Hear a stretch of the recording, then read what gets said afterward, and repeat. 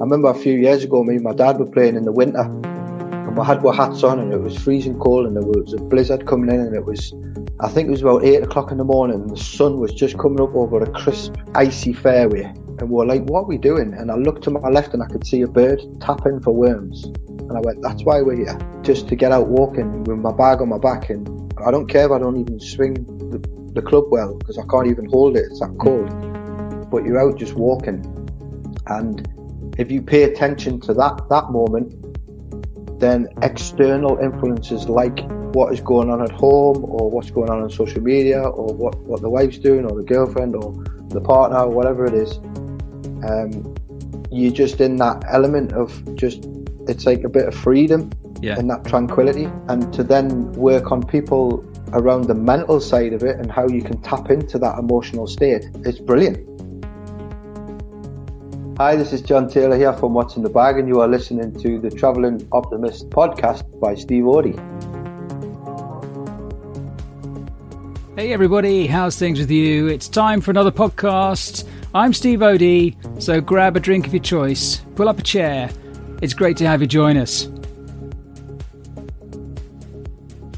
My guest today is John Taylor from What's in the Bag. John's journey starts as the kid who always wanted to be outside climbing trees, to becoming a mindset coach and golfing Buddha for people all over the world. He was born into a military family. John also learned to adapt to change at an early age, as his father was posted all around Europe. And leaving school, John joins the army too, with distinguished tours in Afghanistan and Bosnia. He loves Eastern philosophy and conveys this thinking to his clients who benefit from JT's wise and beautiful teachings. If I was to summarise John, I would say that he brings a fresh perspective to life. His calmness and energy is nothing but remarkable, and I loved having a conversation about his life. He's one of the kindest and most compassionate people I've had the pleasure of meeting. So this is a conversation about life, mindfulness, and finding your Zen, baby. It's a real treat. So here we go. What's up, John? It's really good to see you. Thanks for coming on the show.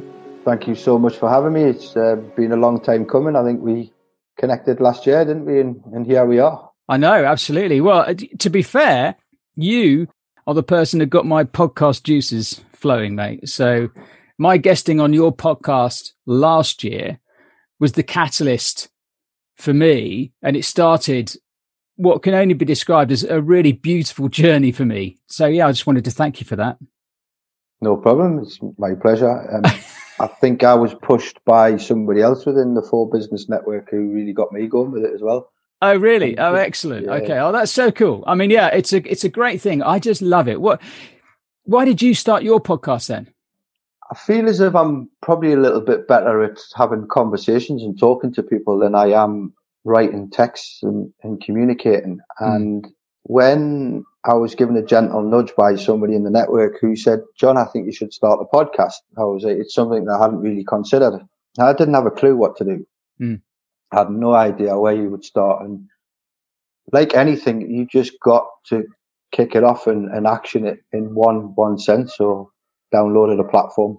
And then you think, well, what's it going to be called? And how can I really get a message across to people? And what would be the theory of the outline of the podcast? You know, you've got the traveling one. And so I decided to call it Keep Sharing. And then the reason why I do that, every time I work with my mentor, Dr. Joe, he always says at the end of every call that we have, keep sharing.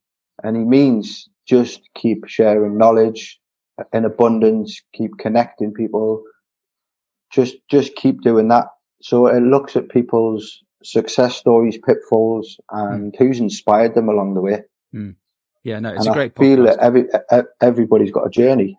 And if you listen deep enough, there's a story in there. And it's great to, Oh, I love it. So, I love it. No, it's fantastic. And your episodes are really cool. So yeah, keep up the good work on that one.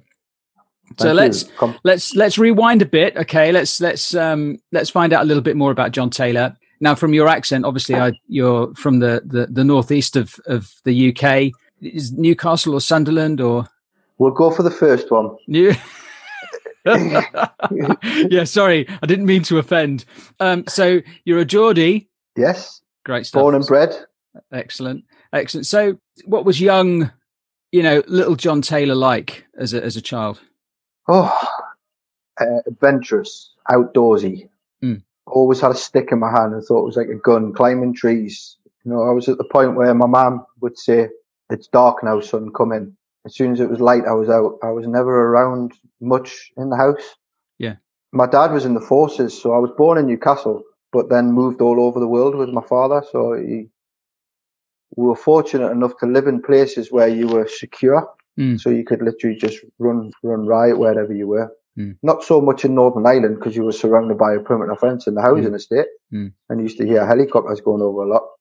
But living in places like Cyprus and going to school at 7 o'clock in the morning, finishing at midday, and having your swimming trunks underneath your school shorts, and we had an Olympic-sized swimming pool on the camp that we lived on, and I literally used to just walk out of school straight into the swimming pool, and my mum would finish work and come and get me from there and take me home for tea. But we were surrounded by so many different kids as well, so it was a big community. But we all moved around together. But I went to probably about 9 different schools, and that was, in a way, quite challenging because we would probably move between term time, some of the occasions, and you would then have to wait 2 weeks to get your place. So my schooling and my upbringing and education wasn't the best from a teacher's point of view. So I was probably more homeschooled then than I am than most kids growing up. But the good thing about it is that I got to meet new people all the time. I am a social, interactive person. I like being around folk, and I think because of that upbringing, it's just in me to drum up a conversation, ask how people are and what they're up to, and find out about people's lives, because I was constantly doing that throughout my whole existence. And so that was John growing up really until the age of 13, travelling. Lived in Canterbury, Tidworth, Hampshire, Berwick, Cyprus, Germany twice, Ireland. So we never really stopped. What regiment was your dad in? He was in the Royal Regiment of Fusiliers, which is then the regiment I joined at 17. So did you feel like you had that itch to scratch, and that the military would kind of satisfy that itch, if you like, from the adventure or the activity, and that you couldn't find in sort of civilian in a normal work? Or I think when you look at your dad and he becomes like a figure and what he's doing, and then you're surrounded by it, I suppose something happens. But we moved back to Newcastle when I was 13, and I ended up going to high school in the West End of Newcastle. And at the time, I had a little bit of a Cockney accent. I was just like completely disjointed. So I was quite bullied, I suppose, in terms of, because I was an outsider, and these people have all grew up together in the same area. And I struggled a little bit in them times at school. So probably from the age of 13 to like 15. And then I went to join the army at 16 as soon as I could. And I thought I didn't want to grow up in that area. And when I was looking at the people that I was with, they had just literally grew up in that same place. They hadn't been anywhere. They hadn't done anything. And I'd been all over by that stage, I'd travelled all over Europe as well. And then, so I was like, what else can I do? I'm not very well educated at the time. So off I went and I joined up, and went to join up first, then got knocked back because I was too skinny and needed to go and put a little bit more weight on. I wasn't robust enough, strong. So I went and got a YTS job, working for £29.50 a week as a mechanic. Right. I ended up fitting tyres, and then 17, signed on the dotted line, and then off I went. Back down to Cambridge, where I lived and grew up. So I used to go to the nursery, where in the same place where we would have lessons. So I was a tiny little kid in these Nissen huts, which was my nursery in the early 80s. And then when I was 17 years old, I'm now sitting in that same building at 17-year-old getting lessons. Yeah, amazing. So, bonkers. Yeah, it was meant to be, wasn't it, really? Did you feel like you needed to follow in your dad's footsteps? Was that sort of, I would imagine there was no pressure on you doing that, but what was the drive? I don't feel like I had to follow in his footsteps, because he's got big feet and he made a bit more leaps than I did. He got to quite a high rank, and he done reasonably well. I just wanted to go off and test myself, really. I just wanted to prove that I had it in me to become something, And the transition of going from a 17-year-old, like literally in school 1 week, and then a year later you're walking around Bosnia with a rifle, you think, whoa, what happened there? Yeah. And you soon wake up, and you're surrounded by good people doing a job. And when you look back at it, I absolutely loved the learning style of it, the continuity, the change, constantly changing. It was not one day was ever the same. What were the main takeaways from being in the military for you then? Resilience, robust development, learning, teaching. I learned to become a teacher. Yeah. In the army as well. The highlight for me was working in Harrogate as a sergeant, teaching recruits taking 15 and 16-year-old group of people to become men and women. Yeah. And that transition, I love transitional work.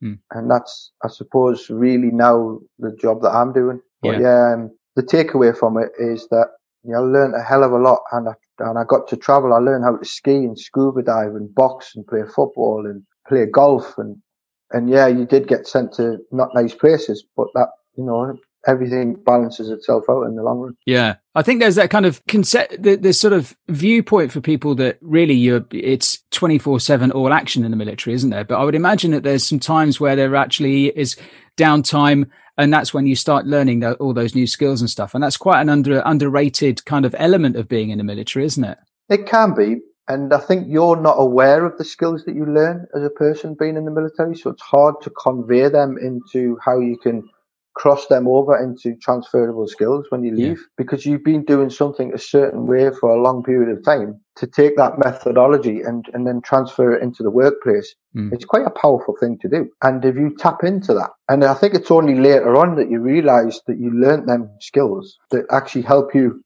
get through everyday life. Yeah, and that you can transfer them when you come out of the military. Yeah. Well, one of the things is I'm into mindfulness and meditation now. And when you were in the military, you used to be in a lot of woods, sleeping outside under the stars, the moonlight, getting cold, wet, had to be quiet, couldn't speak, had to be stealth. So you were actually I was learning about mindfulness then, really. It's only when I reflect back that lying in the middle of a wood, looking out, with nothing but just your thoughts and being aware, you are being mindful of that situation. And now taking that element and tapping it into practicing it more and more now, you go, oh, yeah, okay, yeah, I've been here before a little bit.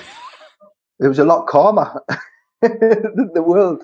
Yeah. Because there's a lot of chaos in the world at the moment. When you were just, say, in the wood in the middle of, I don't know, Otterburn training area or Salisbury Plain or somewhere like that, or you were out in Afghanistan and you were looking across the desert and it was just a blanket of stars around you, and you were just by yourself. When did you go to Afghanistan?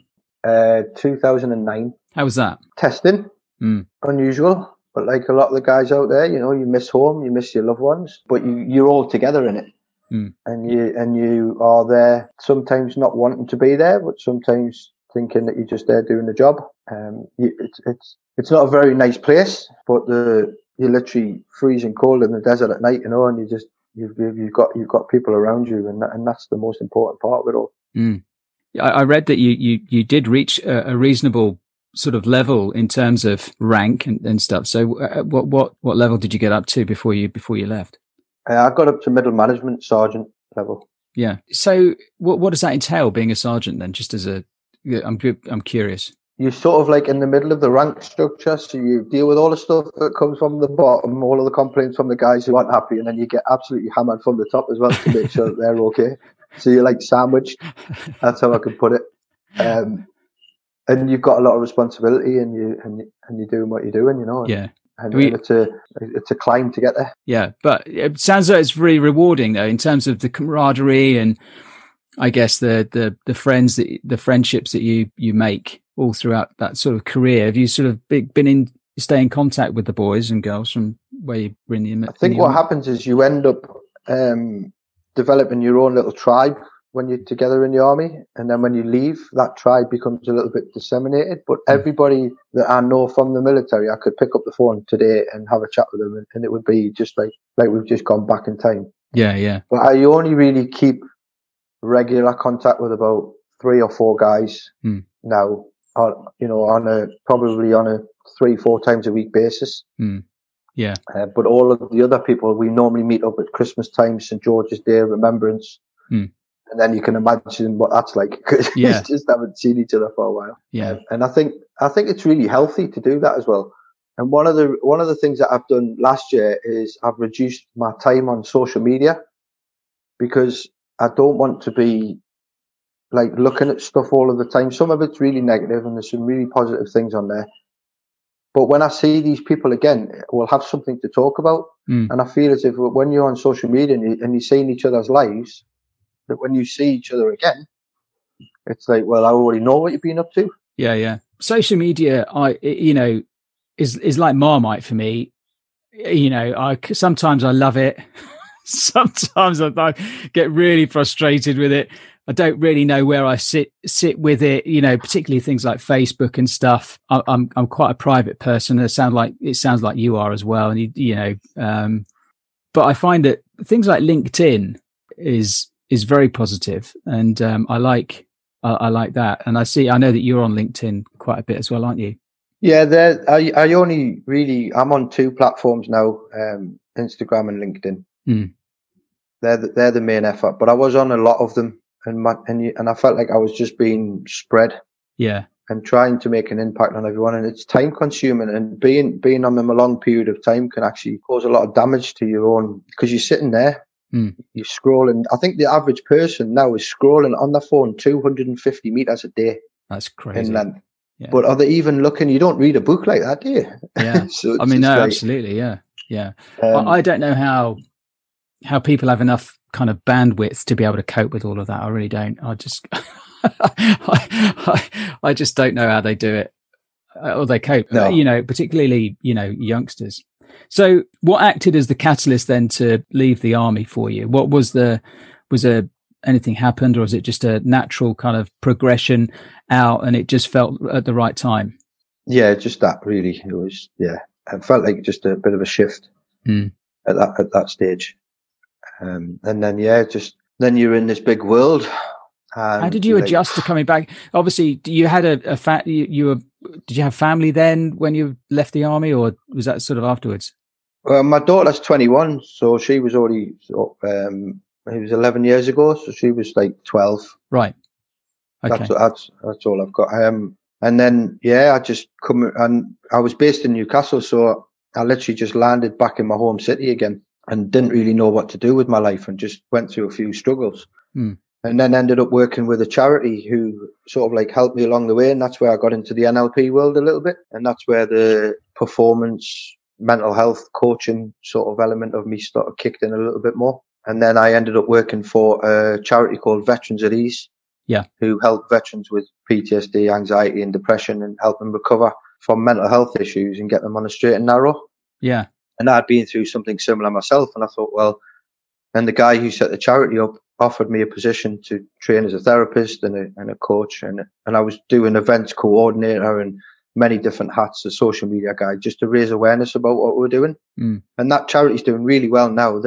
They've got 2 or 3 shops around the country, and they've helped, a few hundred guys through their stuff already. Yeah. In the 10 years that they've been going. And Gareth, the CEO of the charity, we become quite close because he helped me. I then become his sort of like wingman. And then one day when I studied NLP, I said to myself, wow, I wonder if this stuff works in golf. And that was in 2010, because it had such a profound impact on me. And it was around emotional development and, your language and how you behave and things like that.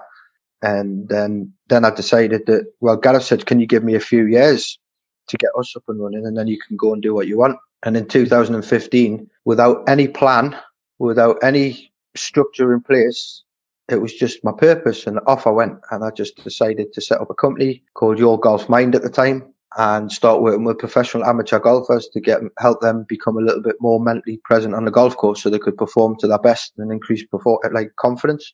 And I've never looked back 6 years down the line. So that's where it's led. Yeah. Literally working in mental health to working now in performance. Do you ever think what would have happened if you hadn't have found that charity? It would have took a lot longer to recover from what I was going through. What were you going through? If you don't mind me asking.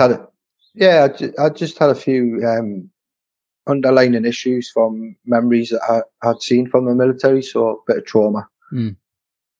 That wasn't nice. I just felt completely off skill. I wasn't being myself in any way. I wasn't sleeping properly. I was having tremors and sweats, and I was alone. I was isolated. I didn't really want to reach out to anybody. I closed myself off.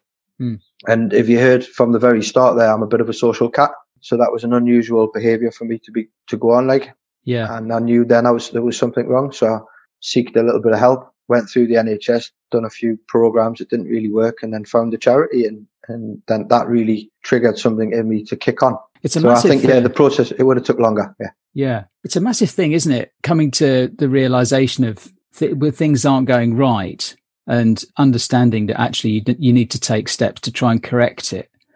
And I can kind of see that happening a lot at the moment with people right now during this sort of pandemic, where people are having to come to terms with a lot of stuff, a lot of loss, a lot of grief, a lot of stress and anxiety. And, I can see that your skills are probably going to be well, put it this way. I was looking at what you do, and you talk about as a coach, you ask great questions and stuff. And what is it that you want? You ask your clients to visualize, you develop a routine, you learn to leave bad choices behind you. You practice relaxation and meditation and mindfulness and as you've already said. And it's all about taking time to develop your mental and physical well-being. And I was thinking, actually, do you know what? That's not just about golf, is it? No. You could take that and people could live their life by that, really, couldn't they?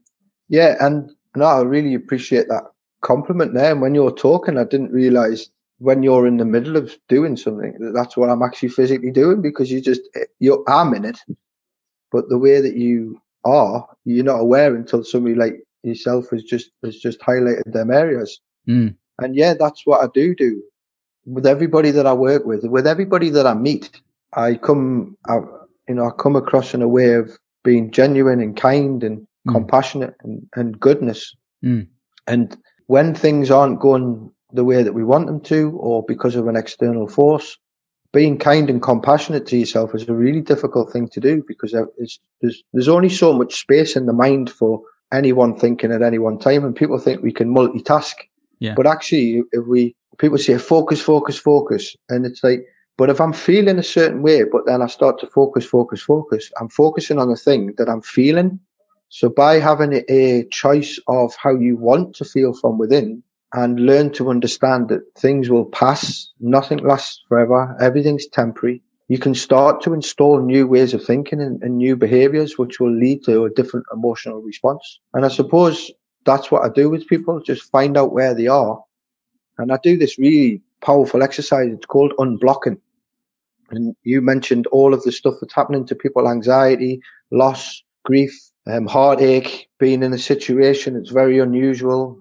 But it's not the first time in human existence for any individual to be in an unusual circumstance, and your environmental situation changes on a daily basis. It's difficult that we're in the same environment, but even just going to step outside your front door, or going into the garden, or doing something completely different away from that space will change something within the thought process. And the more you practice that, the better that you can become at the way that you respond to situations, not by what you do about the situation, because the situation is unfolding in front of you, and sometimes you haven't got control over that, like what's going on. And golf, you make a decision about hitting that one shot in that moment, and it doesn't work out the way that you planned it in your head.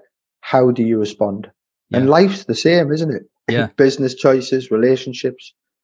You make choices all of the time, and when they don't work, it's like, oh, okay, what am I going to do about it? Yeah, and then you end up on this snowball effect. So yeah, it's entwining.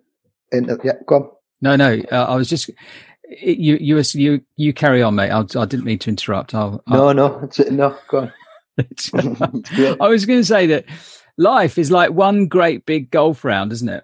Or one big round of golf. And I think I was trying to articulate this when I was a guest on your show, because for me, I love golf. Maria thinks it's a waste of a good walk. I love it. I always have done. But I've always had a round where there's really, some highs and some lows, and the joy and the pain and the success and a bit of failure. And even in just that microcosm of like 4 hours, you can have all of those range of emotions. And I just found it incredible. And I just, articulating that actually into a life scenario is very similar, actually, isn't it? And it's how you cope, and like you said, and how you choose to react to what has happened in your life. And that happens all the time, 24/7, doesn't it? Yeah, it's constant, isn't it? And you're right. And I completely see where you're coming from there as well, in understanding. And even if you don't play golf, things are always going to come up in your life. And it's learning to either, I think, have you seen The Crown, with about the Queen? Yes. The doctor, yeah. Yeah. There's something Queen Elizabeth says in the first episode about doing nothing. She says, I'm just going to do nothing. And I don't think that she means that she's not going to do anything about the situation. Because she was making decisions for what? The country, the family, herself, the amount of pressure that probably was going on in her mind, but it was hers.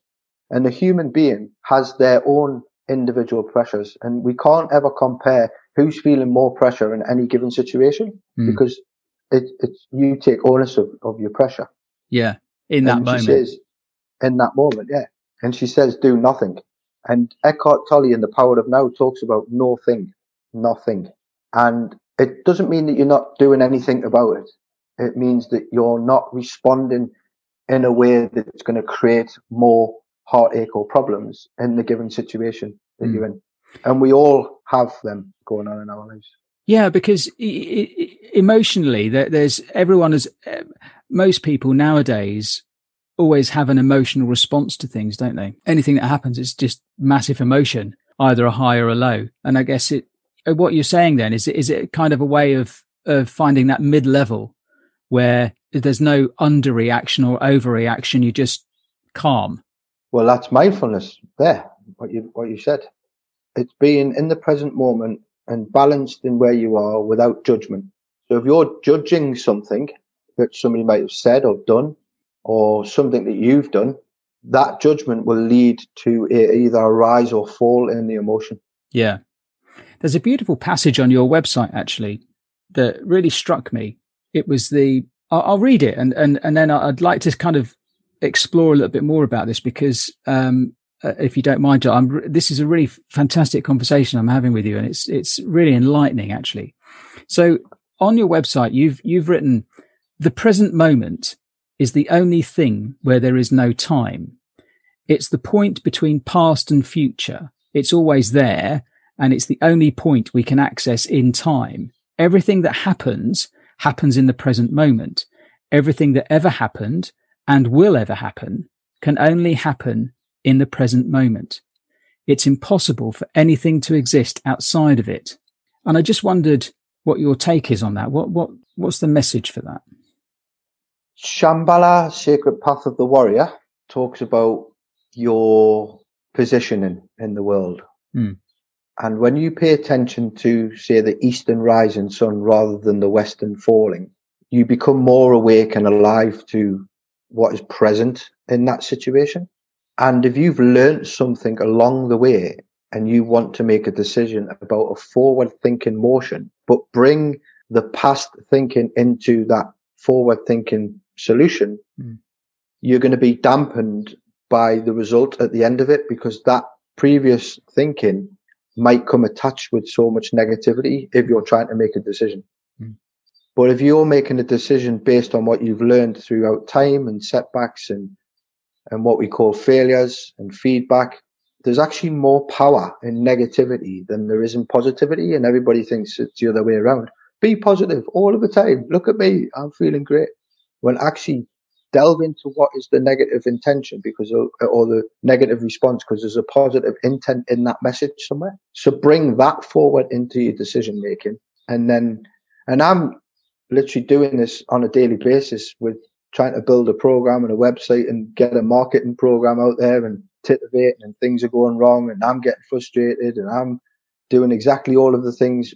But then sometimes if you bring yourself back to being a little bit more composed with what you're doing, and it's not easy to do that, but the more you practice it, I suppose, the more mature and better you become at doing that. Nobody's a ninja at it. I haven't met one person that is completely like, still, without any emotional attachment to what's going on. Yeah. And I suppose that's what that message says. It's about there's nothing but now. So living in the moment is a key element to your life then, is it? It's something that I practice doing on a daily basis, but your mind and your thoughts can wander to either a past or a future experience, but it's doing it from the present tense though. Yeah. You haven't gone back and thinking backwards, or you haven't gone forward and thinking forwards. You're doing all of your thinking from the moment that you're in. Is that something that from a military perspective, you have to think in the moment, don't you? So if you're on maneuvers or on a mission or whatever, you've got to be in that moment. You can't be thinking about past, what might have gone wrong in the past or whatever. You've got to be thinking about now and a positive outlook. Would that be fair? Yeah, because you used to spend days and days planning a mission or a task, and as soon as you stepped over the line, it went out the window. And is that not the same as what we do in business sometimes? It's only because of the training and the learnings that you've done along the way and the plan that you put in place, you will start to draw from elements of that plan to then create the solution of what might happen next. You've got a plan in your head. You're driving to the golf course. You're feeling good. You've got a nice little podcast on the go. You're listening to Steve. You're feeling upbeat and you're full of joy. And you get there. You have a nice bacon sandwich. You meet a couple of people. The sun's out. There's no wind. And you think, I'm going to have a blind at a day. And you stand on the first tee and you whack it out of bounds. And you go, oh, what happened there? And it's just that wasn't meant to happen. Yeah. But you adapt and you change and you knuckle down, work hard, and eventually the results come, right? Yeah, well, Paul Casey winning at the weekend. They had a 5-year plan. He said his caddy stood around for another year. He stuck with him, and that was their goal, their mission, to keep turning up, being present. How many cuts hasn't he made, and how many times hasn't he won in them 5-6 years? Yeah, and he come out with a really, really nice statement with a lot of emotion that you could feel it coming out of him. So when I watch golf, I actually listen to their language, their physiology, the way that they're coming across, their presence, not the way that they're swinging or the way that the ball's going, how they're reacting and how they're responding to certain shots. So when I'm watching golf at the weekend, I call it revision, so I can get away with watching it. I'm revising. It's work. I'm doing research. Yeah, it's work. It's work. It is. Why did you niche down into golf then? What was the sort of story for that? I just absolutely love it. Right. I just love the game. I love the places that you can play. You can go and play places where the greats of the world have walked. You can't go and have a kick around at Wembley Stadium. The whole dynamic, the ethos, the generosity, the community, the way that people are at the golf clubs, the surroundings, they're beautiful, aren't they? You know, when you're walking along and you're having a bad game, just look up at the tree. I remember a few years ago, me and my dad were playing in the winter, and we had our hats on, and it was freezing cold, and there was a blizzard coming in, and I think it was about 8 o'clock in the morning, and the sun was just coming up over a crisp, icy fairway. And we were like, what are we doing? And I looked to my left and I could see a bird tapping for worms. And I went, that's why we're here, just to get out walking with my bag on my back. And I don't care if I don't even swing the club well, because I can't even hold it. It's that cold. But you're out just walking. And if you pay attention to that moment, then external influences like what is going on at home or what's going on social media or what the wife's doing or the girlfriend or the partner or whatever it is, you're just in that element of just, it's like a bit of freedom and that tranquility. And to then work on people around the mental side of it and how you can tap into that emotional state, it's brilliant. I'm completely blessed. You know, I set out 11 years ago to work in golf, to watch golf, to play golf, and it is a part of my life. You know, and now I'm fortunate enough to talk to people all over the world and be mentored by one of the big figureheads within the game as well, which is great. Who's that? Dr. Joseph Perrint, the author of Zen Golf, Mastering the Mental Game, and he's wrote a lot of other books like Walk in the Woods with Winnie the Pooh characters. He's got a tennis one and a putting game. But he coached Vijay Singh to world number one through the mental side of the game. Yeah. And he's worked with Christy Kerr, boxers like Oscar De La Hoya, actor, Everybody Loves Raymond, and he's a Buddha, and his teachers, his philosophies, the way that he installs. And when you read Zen Golf, it's not really about golf; it's about what happens off the golf course. And 2 years ago, I was listening to this podcast about asking for help, and it said, if you're going to ask for help, be specific in what the help that you want. Don't ask the person down the road just to help you move the settee and just give them 20 quid. Be direct. And the last thing you do, if somebody does give you help, is to go back to that person and tell them the impact that help has had, like you did at the start of this with the podcast. Yeah. Because it sends a gratitude energy wave across. Yeah. And I sent that message to Dr. Joe, told him what I was doing, my intentions, and he said, I'm going to ring you tomorrow from LA. Oh, wow. Went, oh, okay. And then I showed him my program, the things that I'd been writing, the stuff that I was doing, and he put his name to it. He then offered to give me some content within his book, which is one of the best sellers to use within my program, which I haven't really took him up on that offer yet because it needs to mature a little bit more in terms of what I've been doing. And then, so when he started mentoring me June 2019, around about that stage. But just because I reached out to him and asked him a direct question for some support and help, and liked what he was doing. And his book was a big advocate of my studies as well. Oh, incredible. I love that. You mentioned gratitude as well, and I think that's a really underrated perspective that people don't practice that much, or as much as they should do. And I think you talked about gratitude as leverage for optimum growth in your life as well, didn't you? I think, or did I read that wrong? Gratitude is the attitude for optimum growth. Yeah. Yes. Yeah. And I think when you talk about gratitude and you practice it properly, it sends these ripples out, doesn't it? But they come back. Things like your experience with Dr. Joe is just a brilliant example of that, isn't it? Yeah, I was nervous to ask him, and I'm certainly grateful now that I've got his words of encouragement. A typical session with Dr. Joe would be, I listen to what he's done and he questions me about what I'm doing, but he doesn't ever judge me and say that I'm doing the wrong thing. And that's I think a true mentor. And his teacher is a guy called Ozel Tenzin, wrote a book called Buddha in the Palm of Your Hand.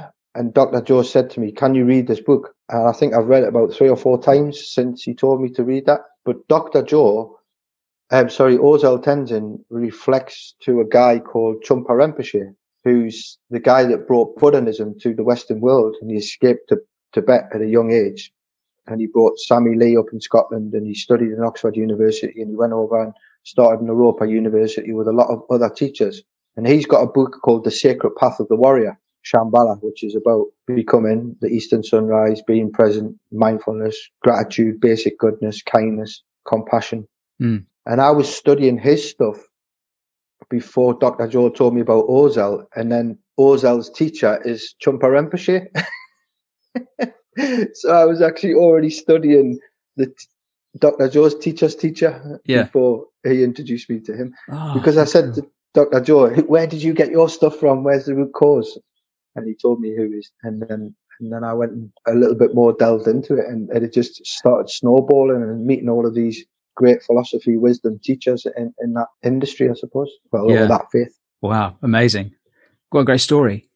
I think your whole attitude and mindset and the way that you set yourself up for success is a really fantastic, positive story for people to follow as well. And I just wondered, over the last year, John, how have you kept things going on an upward trajectory, or have you found that you've had some difficulties over the last year during this pandemic as well? And what sort of things have you done to sort of get you through it? I rebranded my company, built a new website, trained as an I3 personality profiling coach at the back end of 2019. Done a thing called Gift and Hope last year, where we offered some free personality profiling to people, and it's a great awareness tool. Yeah. That's what it starts off at, and then build from there. Picked up a few clients, managed to get out for a little bit of golf, continued with my podcast, moved home. Yeah, I'm now living on the northeast coast. I've got a sea view. I'm at Whitley Bay.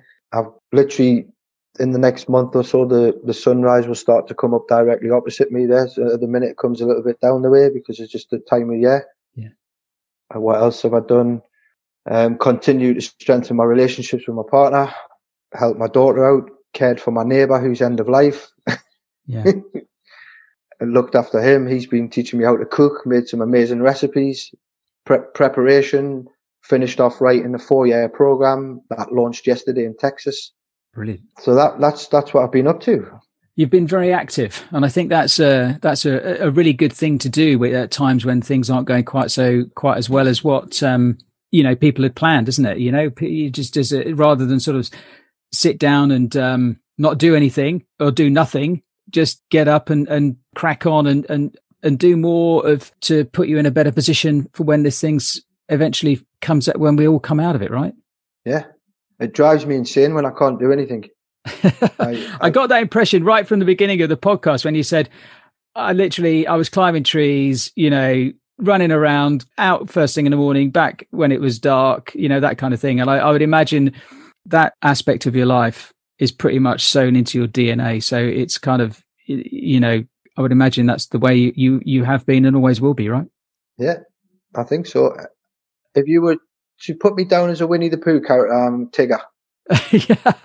Yes, I can see that. I can absolutely see that. And I'm at my best when I'm like that as well. Oh, that's great. I mean, it's been incredible actually having talking to you, and it's a really beautiful conversation that we've had, I think. Just on one last thing really, and it would be remiss of me not to ask this, but how has optimism played a part in your life? Optimistic. How has that played a part? Do you think it has having optimism about, your future and your life and your the way you are and who you are, and what you want to do and who you want to serve? Has that been something that you've used to move forward in your life? I believe, yeah, it's probably the first time that I've been stumped with a question there, Steve. So well done for that. I just really, you've got my mind thinking. When you plant a seed to do something or create an intention, and I've got one of my personality traits is I'm quite high in perceiving, so I'm a bit of a visionary, and I think sometimes that can either put people off that I work with, or it can drive me a little bit insane because I've always got loads of ideas. I'm quite creative with thinking and ideas and action in them. I probably need a little bit more support in terms of getting the right people around the table, and that's what makes up, I suppose, the dynamic of a good solid team. It's about finding people that's the opposite to you and working with them. Like my partner, Sylvia, she's really very practical and detailed and focused in terms of what needs to be done, whilst I'm more abstract and free thinking and big open minded and things like that in terms of what's going on. So we complement each other that way, and it works. What I've learned, and the big lessons, especially over probably more so in the last 10 years, is that just keep walking, just keep moving. Don't ever think that you're not good enough. The self-doubt, the fear, we either live in fear or love. Try to choose which one you want to be in. The fear is actually an ego. It's just keeping you there for safety. When you go to cross the road, you look left and right and you're fearful that something might happen, but you don't. You just freely do it and you're aware. When you go to make decisions, just fire the shot, get out there, speak to somebody, do something that's going to make a little bit of a difference that you might plant now, but even forget about that years down the line, it will blossom into what you set out to do.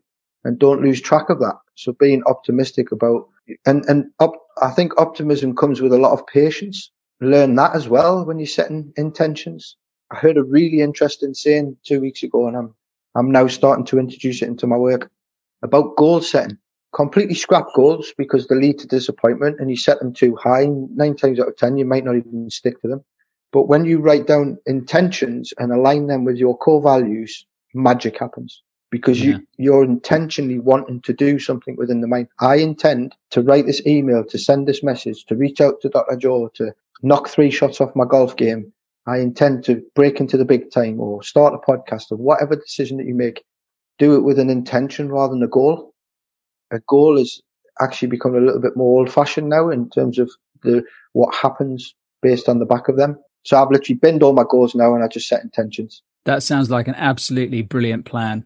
And in fact, it's a beautiful way to finish the podcast on some incredible insight there from you, John. And thank you so much for coming on the show, mate. I absolutely have been enthralled by your insight, and I can't, say how high my respect is for you and what you've done in your life and what you're doing and what you're going to do. And I love it, and I'm so glad that we were able to connect a year ago, and I've been following you on social and staying in contact, and I wish you all the continued success and sending out peace and love, man.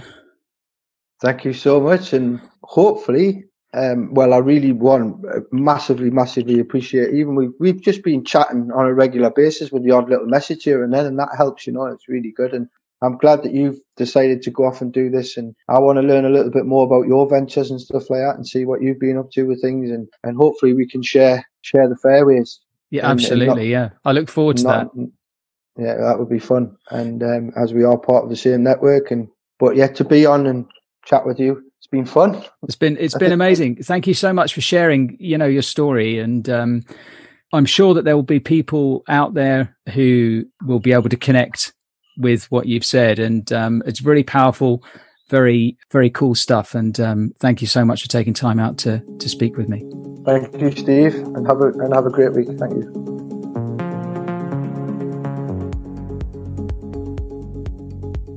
All right, how are you feeling after that? Hopefully some of JT's calm mindfulness has rubbed off on you. You can connect with John through all the usual socials, and they'll be listed on the show notes. Thanks so much for listening, everybody. If you'd like to support the podcast, the best and most impactful thing you can do is subscribe to the show on Apple Podcasts, Spotify, even Amazon and Google too. And also sharing with your friends, family and colleagues is always greatly appreciated. And I'm so grateful for your support of the podcast. I don't take it for granted, but I also know from comments that I receive every week that it's making a difference. And that's really the only reason I started it. So take care, everyone. Stay strong, choose optimism every day, and remember, it's important to enjoy the ride. And we'll be back soon. Take care.